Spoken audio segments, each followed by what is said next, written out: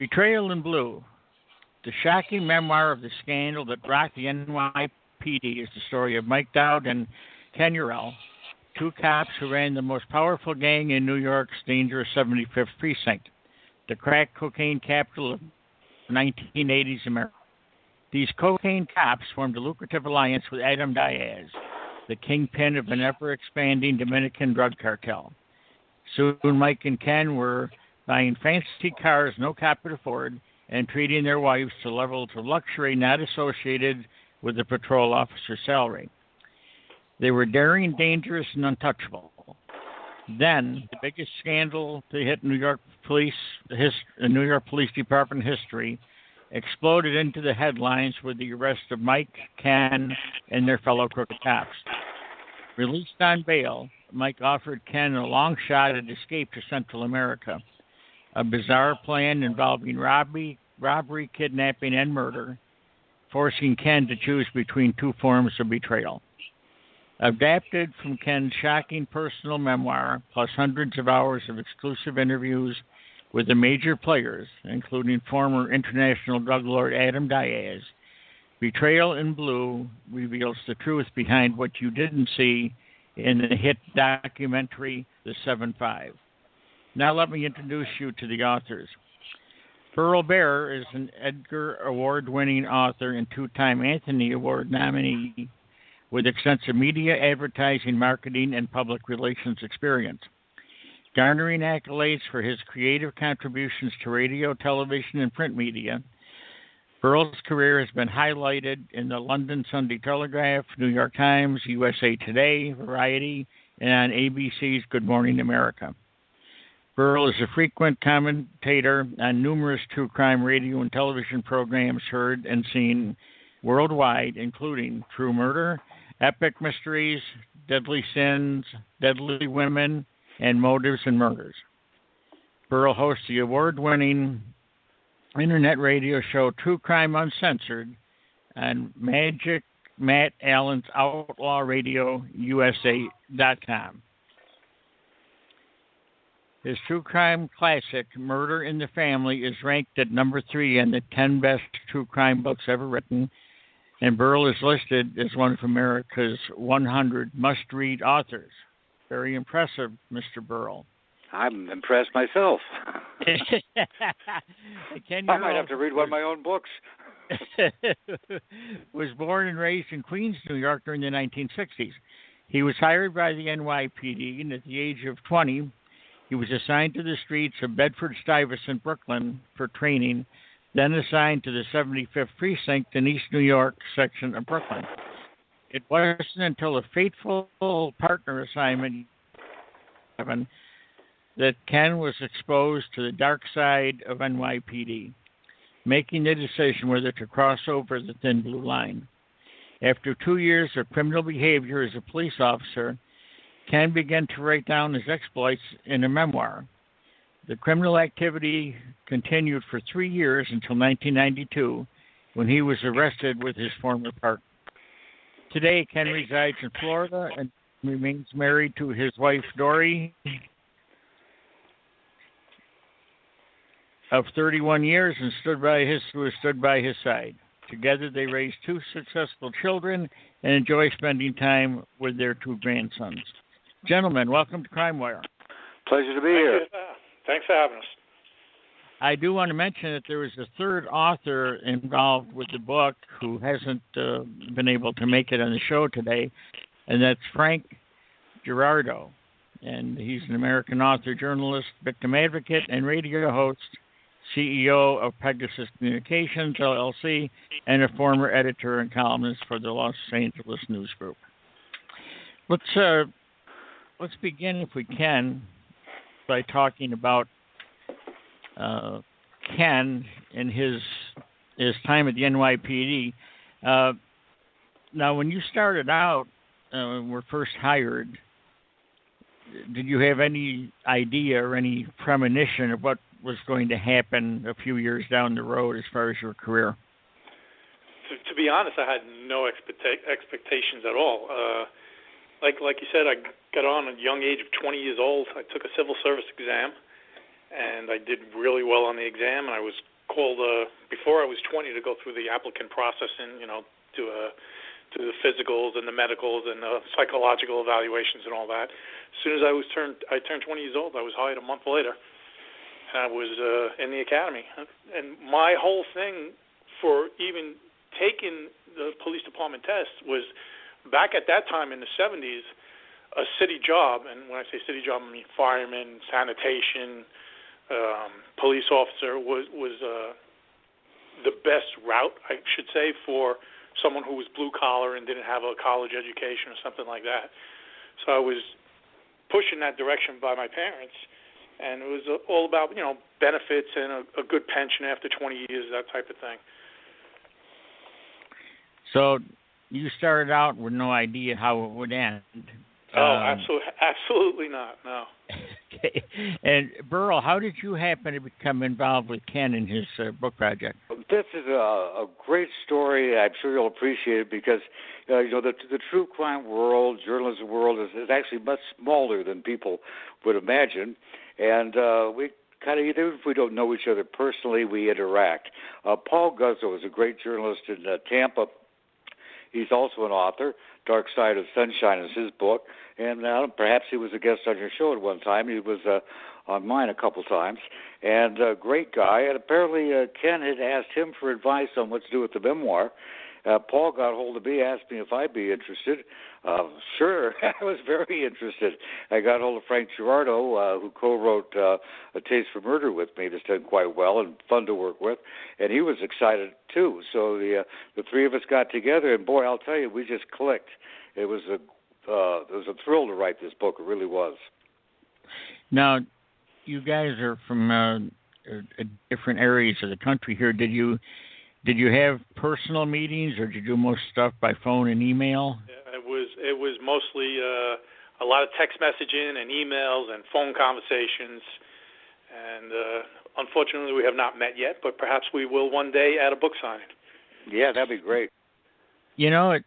I find it incredible, really, to be able to never meet in person, at least not during the writing project. To meet in person, be from different sides of the country and so forth, and have three people be able to put together a great book. I find that quite an accomplishment. Did you take it the same way? Yeah. I'm sorry. Go ahead, Ken. Thanks to Burl and Frank, their writing skills are beyond compare. And I had a 50,000-word memoir. I emailed it both to them, and they started going to work on it. Yeah, we decided early on, what approach to take, and one of the lines that came up with that we used is that to appreciate a rose, you don't sniff the soil from which it grew, but to understand a rose, you have to know what's in the soil, what fed it, what gave it life, and so we wanted to put this all in perspective. If we just told the story without, shall we say, showing you the soil from which it grew, it would just kind of be like an isolated thing. So we really wanted to show that this scandal, which was indeed one of the largest, if not the largest, contemporary NYPD history, is part of an ongoing ebb and flow process of the NYPD that's been going on since the day it was formed.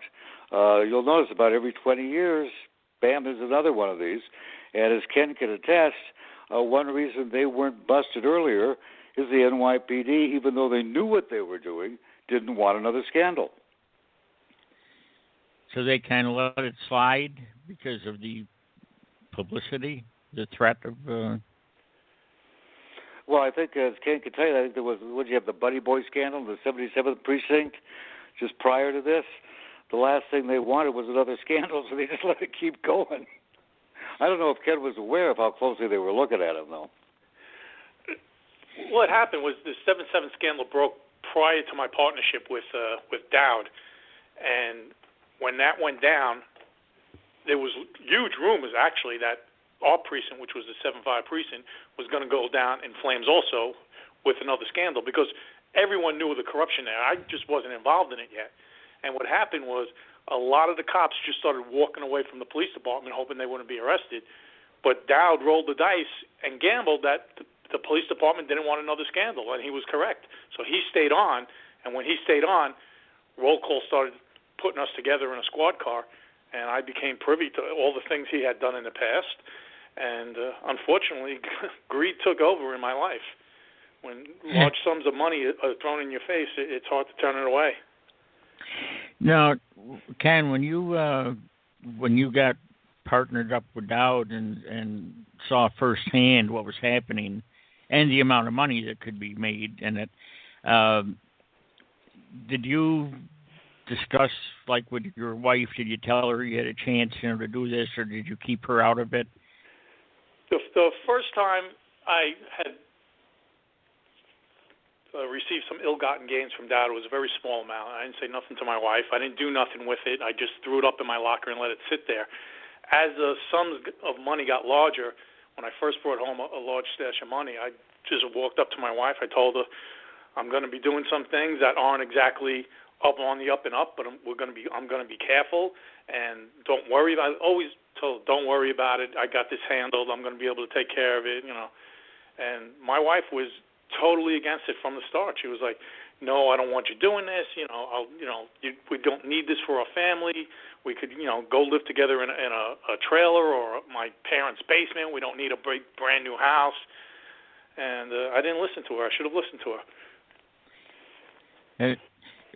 Now, when you first hooked up with Dowd and started doing some of these things that he was doing, and were you very apprehensive? Like, did you think, oh, Jesus, is anybody watching me? Were you paranoid at all about it, worried about it? Absolutely paranoid. In fact, a couple of times after that first event, when he just stuck money right in my hand, we came across situations where there was money to be taken, and I found it first, and I wouldn't take it. I would go to Dowd and say, hey, right over there, there's some money, and I would count on him to get it. I really didn't want to be involved in it. I was reluctant, but the longer we stayed together, the more and more brazen I became, and he smoothed the transition for me. And once the money climbed the ladder at the height of it all, we were making $8,000 a week cash every week, put in our hands, waiting for us.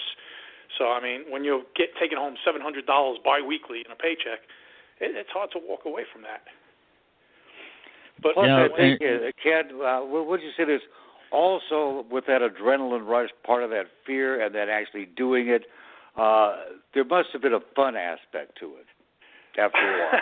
I don't know if it was exact. It was fun when you got away with it.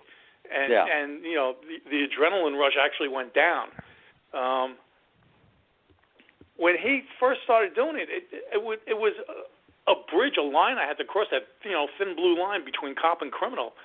And my choices were take the money he shoved in my hand, not take the money, but I'm just as guilty because I know he just robbed money, or go to internal affairs and tell on him, which is basically cutting my own throat in the department. You can't rat somebody out in that department because your career path is over.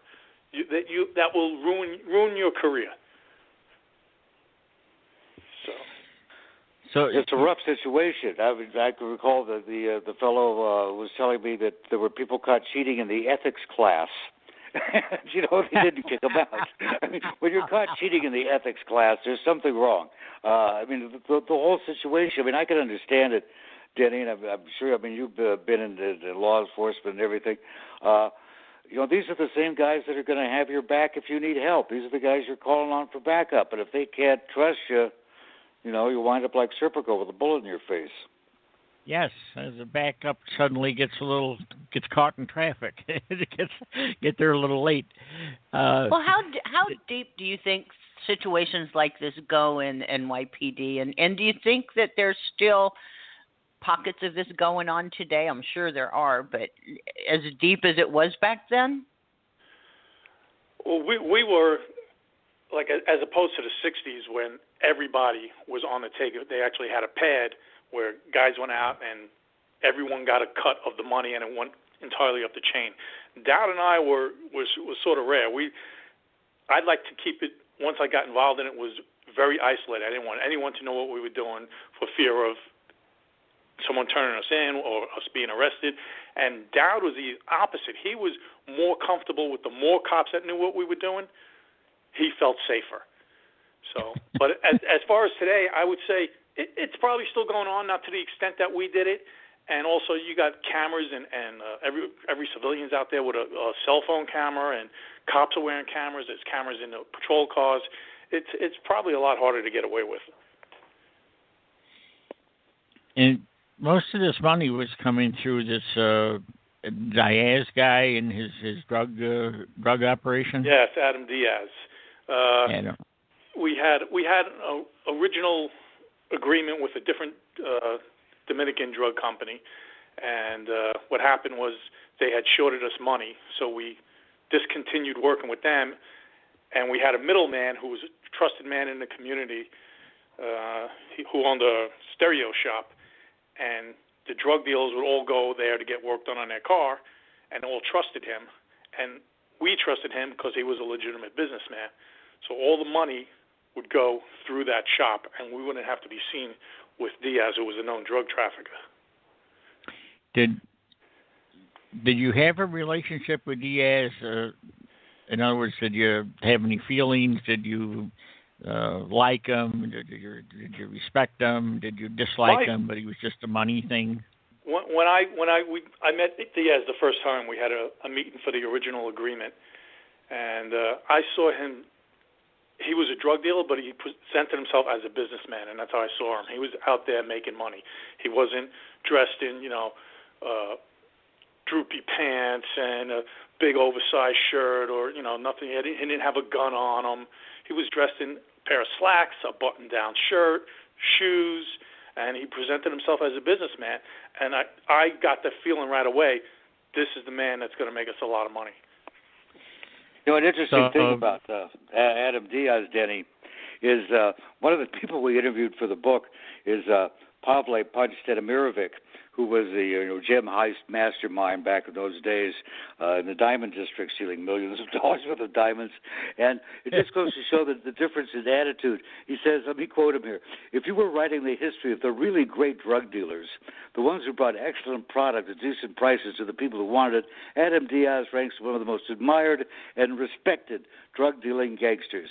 If they gave medals for outstanding corruption that benefited the local economy and kept the coke quality high, Diaz, Dowd, and Eurell deserve awards.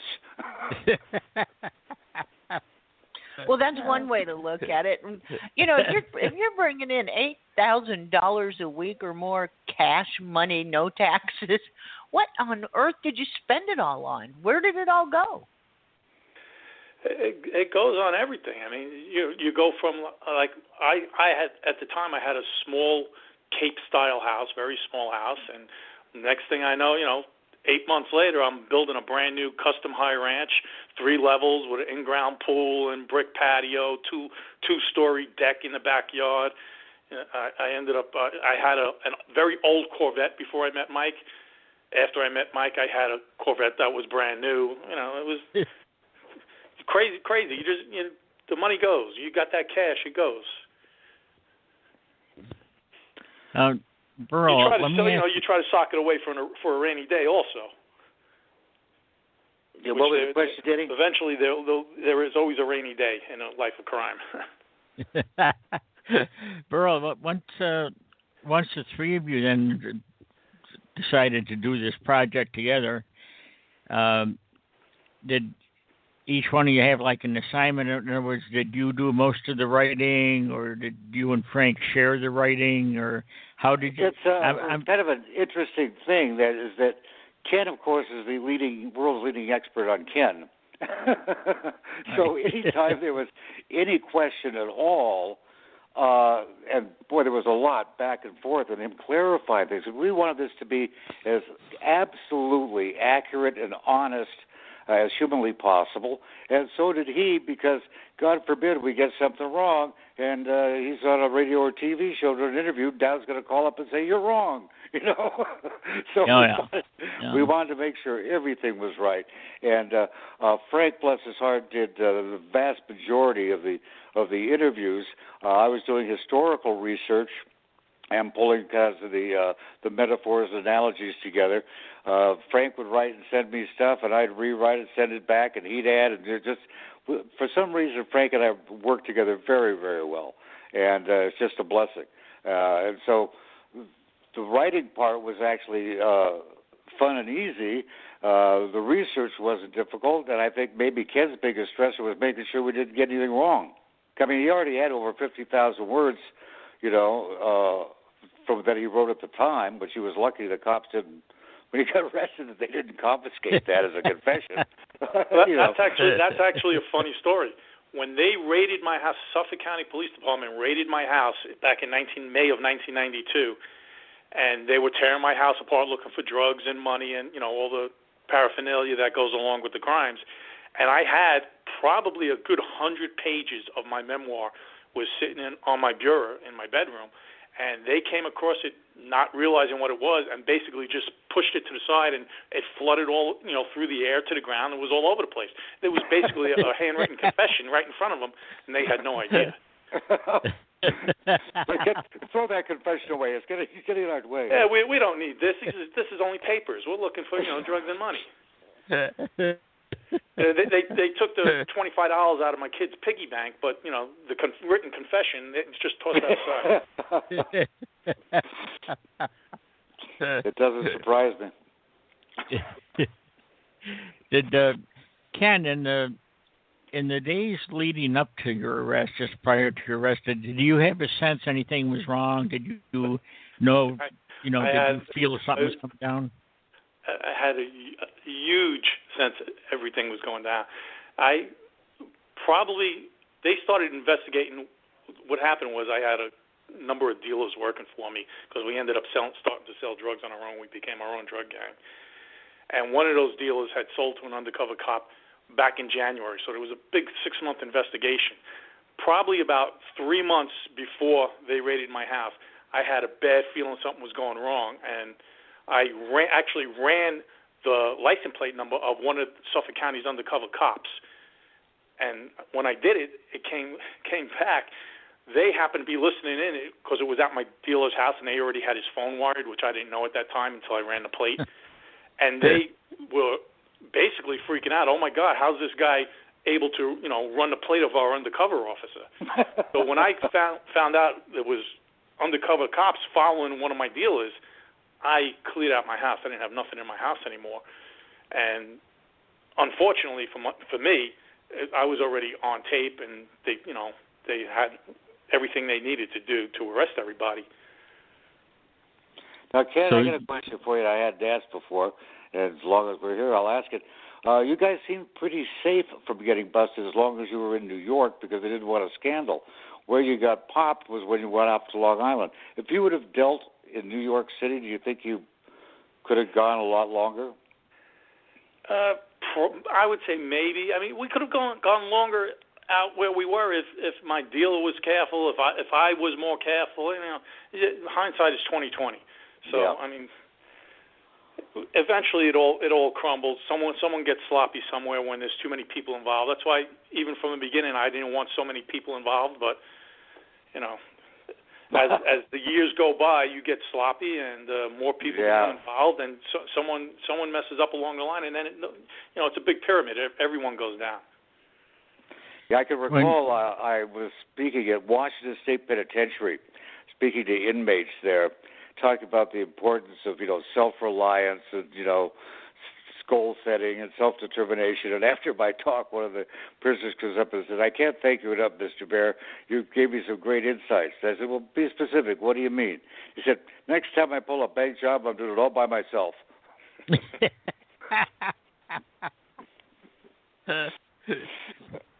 Good study. Quick study, that guy. Ken, the day you were arrested, they arrest you at work, at home, or how did that come down? What happened was, like I was saying, probably about 2-3 months before the arrest went down, I realized they were onto us, and I cleared everything out. That particular night in May, I went out to pick up. I was still involved, but not directly involved. People were doing all the work for me, and I was just collecting money.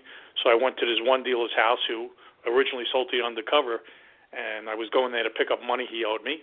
And I was in the house maybe 5-10 minutes, and Suffolk County slammed the door and came charging down the hallway with the shields and riot helmets, and that was the end of the game. So I thought. When the arrest did take place, and then through the processing and so forth, how did the cops treat you? Did they seem to have disrespect because a fellow officer went bad, that type of thing, or did they treat you like anybody else? Or it was a 50-50. There was one cop was told me how disgusted he was with us and all that other stuff. And then there were other cops that were, do you need this? Do you need a soda? Do you need anything? Can I do something for you? And then once we were in lockup, the correction officers were decent. They treated us basically like everyone else. They didn't give us a hard time. They didn't give us anything They didn't give us anything preferential. What happened was I actually got preferential treatment from the other prisoners, because we were in the papers every day. We were like, superstars to them. Here are these cops that crossed the line to their side, and now we're in there with them. So they were actually good. They were giving me extra food, extra milk. You're supposed to get a little pint of milk. They were giving me the big quart of milk. So. Yeah, it's good to know who your friends are. Yeah. Now, Burl, when you decided to get in on the project, did you pitch it to a publisher first, or did you do the writing and then market it after? We pitched it first. We said, this is what we got. It's the Wild Blue Press, who I've done a couple, 3 books with. I lose track. I'm so prolific. But they're just great. Wild Blue Press is great to work with, and things get done quickly. And they're great on promotion, and plus they're very easy to work with. I said, hey, we got an opportunity to do this. What do you think? They said, great. That sounds great to us. And that was it. We were off and running. This might be a good time to let the listeners know where they can get your book. Can they get it through the publisher or Amazon or where? Yes, they can do that. They can go directly to wildbluepress.com and order it there. Or they could order from Amazon.com. And the nice thing is, ladies and gentlemen, is that all 3 formats, paperback, ebook for your Kindle, for example, or audiobook, and I love the audiobook, are all available right now. And you can buy 1, buy 2, get all 3, live it up. Kevin Pierce did the narration on the audiobook, and I did the introduction that I wrote. So you get both of Kevin Pierce and Burl Barer on the audiobook, and of course you get all 3 of us if you read the ebook or the paperback. I'm really happy with all of it, so I couldn't be more delighted. It's easy to buy and easy to read. Beautiful, and this is Wild Blue Press. That's the publisher. Yeah. I got a lot of good true crime authors on there. Ken, back to you after the arrest, and you're in lockup and so forth. Now, Dowd, is Dowd in the same area that you're housed in? Yeah, we're both together, and there was probably 6 other cops there with us, and I basically thought the game was over. Okay, we're arrested. Let's get our lawyers and get them together and, make the best deal they can, make the best plea deal we can, because we're facing 25 years to life. I mean, we're still young at the time. We're 32 years. I was 32. I think Mike was 31. And I was like, let's just cut the best deal we can. I mean, they were going to make examples of us. So when we finally got out, it probably took us almost 2 months to make bail, because the bails were ridiculously high, and then we had bail hearings and all bail reduction hearings, and then they raised it back up. It was a whole rigmarole. So once we were out, my wife was, again, thanks to her, that's why I'm in the positions I'm in. She got me a very good lawyer, spared no expense on it, and my lawyer started, making the best deal he can for me with the district attorney for Suffolk County, and at the time we were probably out about a month and a half, and I, according to my lawyer, was going to get that 25 years if we do a plea deal, don't go to trial, possibly 8-10 years. So I was happy with that. I figured it would be out when I'm 40 years old or so. And Dowd and his lawyer apparently did not know that.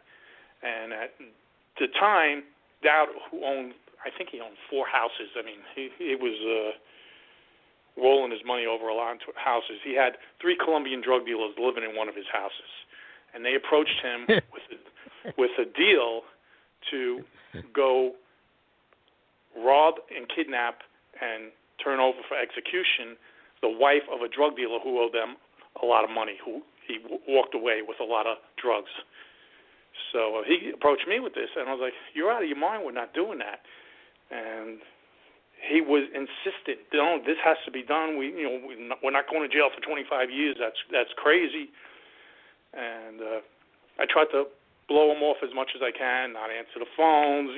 Try to be out when he came over. And what happened was, now the federal prosecutors are looking into our case because Diaz and his group and a couple of other drug dealers that we worked with years before see us in the papers, and they want to make their best deal to shave time off their sentences. So they went to the federal prosecutors, and now the federal prosecutor approaches my lawyer, wants me to come in and talk. So I go to Dowd, I go, "Federal prosecutors want to talk to me. I'll let you know what's going on." I go talk to the federal prosecutors, and I sit down with them, and for maybe 10 minutes, they started telling me stuff that they shouldn't have known, that only 3 or 4 people in the world knew. So I know they're talking to someone else who was in that group with me and Dowd. So me and my lawyer, we get up, we walk away, we'll tell them, we'll get in contact with them, we need to discuss what we're going to do. When I get home, Dowd is waiting for me on my front steps. He wanted to know what the federal prosecutors said. And I told him exactly what was going on. I said, someone's talking, someone's giving up all the information from years ago. This is no longer about the Suffolk County drug case. This is about now the things we did in the precinct as cops. And my whole thing was, that's it. We need to cut the best deal we can because we're going to get screwed over. And he went, again, the total opposite way. That's all the more reason we need to do this thing. And this thing was the kidnapping and murder. Go rob this drug dealer's wife and turn her over to the Colombians in his house.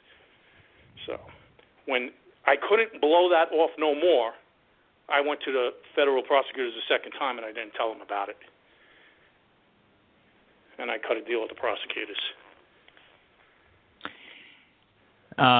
You probably saved his life.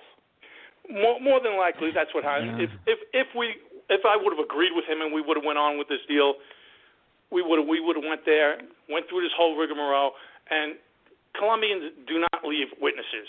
So when we would have did this, they would have not only executed the woman, they would have executed myself and Dowd. So more than likely, I did save his life and my own life. Well, that's why we called the book. This is why we called the book "Betrayal in Blue," because cops aren't supposed to cooperate against another cop. You just don't betray them that way. But here's the situation from the way I look at it, and as an outsider writing this book. This is the analogy I came up with is Sophie's choice in a squad car. If he doesn't turn over his best friend might get killed. If he does, then he's going to look like he betrayed his best friend. Well, you can't win. You can't. What the hell are you supposed to do? What's the higher priority? Well, the higher priority is always to save a life. And even if he didn't save his life, he sure as hell saved him from doing a hell of a lot more prison time. Yeah. Those situations, there are never any real good choices. But you got what you got. You like you say, you got to make the best choice of what's available. Now, Ken, is like your property, your house and stuff, did you have to give anything up? I mean, did you lose anything financially? Yeah, they confiscated all the cash I had in my house. They tried to freeze my bank. They did freeze my bank accounts.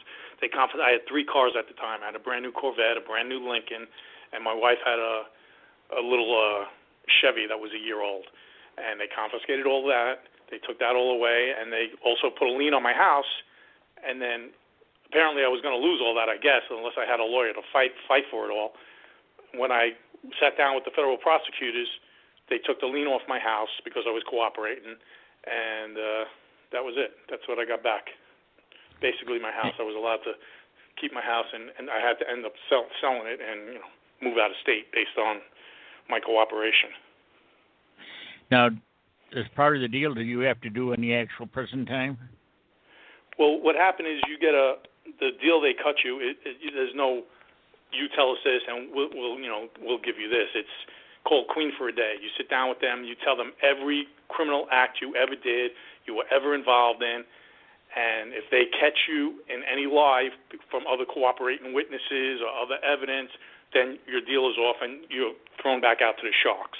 So I sat down, I told them everything I did, and based on that, when time comes for your sentencing, when it's all over and all the cases are over, they'll go in front of the judge and speak to the judge to tell the judge your level of cooperation, and then the judge, based on that, has to follow the federal sentencing guidelines.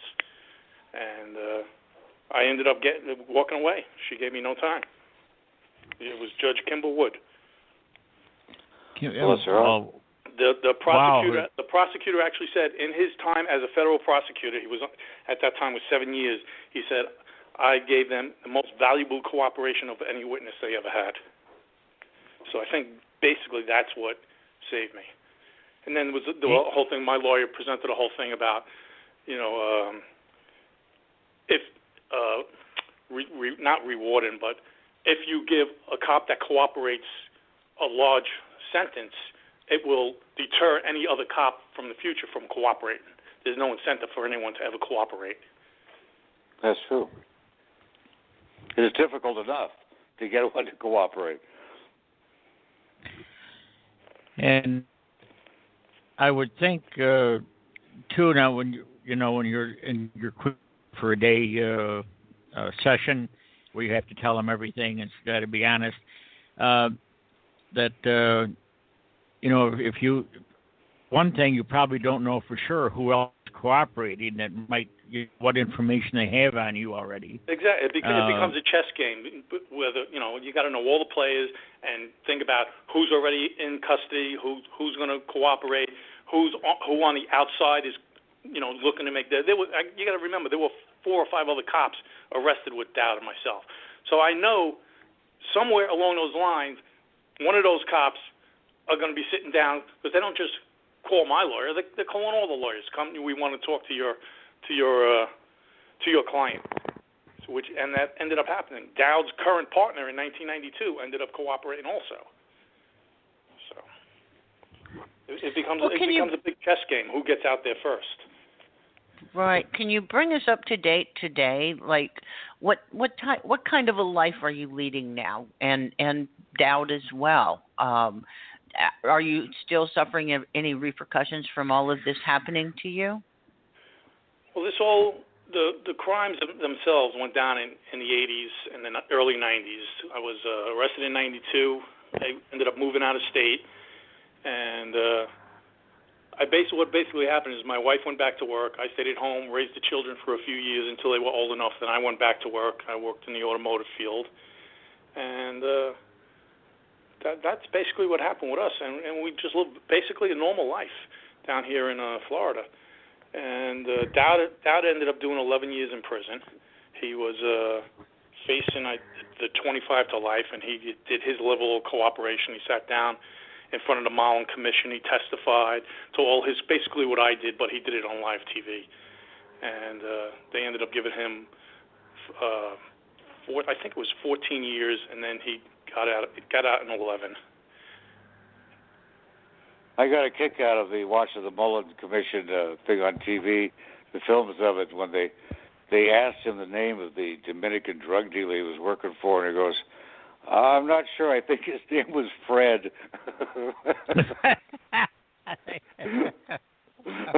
Yeah, right. Dominican drug. His name was Fred. Yeah, sure.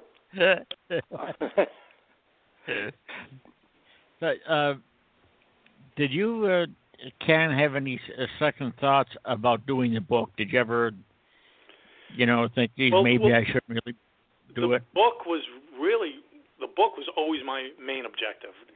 When I was doing all these crimes, I was like outside my body doing these crimes. I knew it was so outrageous that somewhere along the line there's a book in here or a movie, and I just started taking notes and writing everything down. And once the arrest was over and all the court cases were over and I was sentenced, I ended up getting sentenced in late 95 or early 96. Then I started finishing my memoir and putting it all together.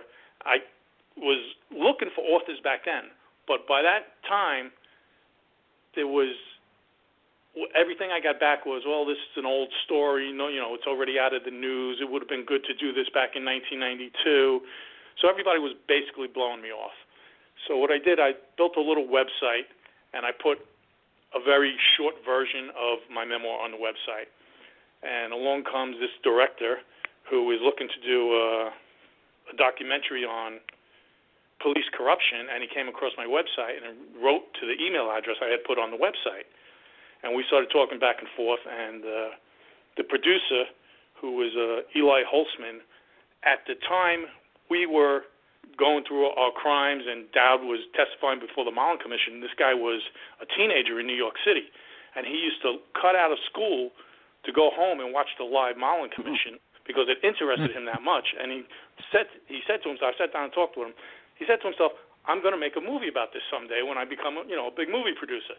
And that's what happened. He became a movie producer, and he wanted to do a documentary on our story. And that brought it all back to life. And once the documentary came out, then I started writing authors again, and Burl and I hooked up. Yeah, sure glad we did.